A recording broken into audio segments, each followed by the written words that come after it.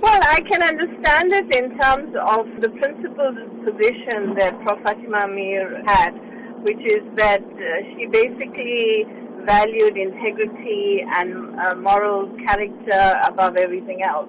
So her refusal to accept it from Jacob Zuma, had she been alive, is something that I think, she would basically have effectively done. She was a woman of great sort of substance, and she was very principled.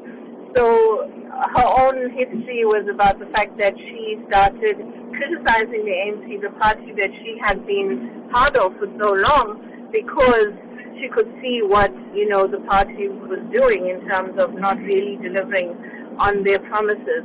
So I think that is actually what she would have done had she been here. What does this indicate about the disillusionment by stalwarts of the liberation movement with the current leadership? The fact that the alliance partners, senior members of the ANC, and a whole lot of people of civil society have asked for the president to step down is saying something quite clearly. It's saying that effectively they think that by him stepping down, we would move closer to some solutions, given all of the challenges that we currently have.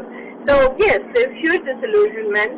It is not only with the individual person, Jacob Zuma, it is with the ANC as a party that has enabled him to do some of the things that, he's been doing.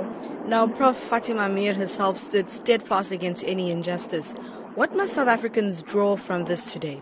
I think that the leadership of the ruling party has to take cognizance of what the citizens of South Africa are saying.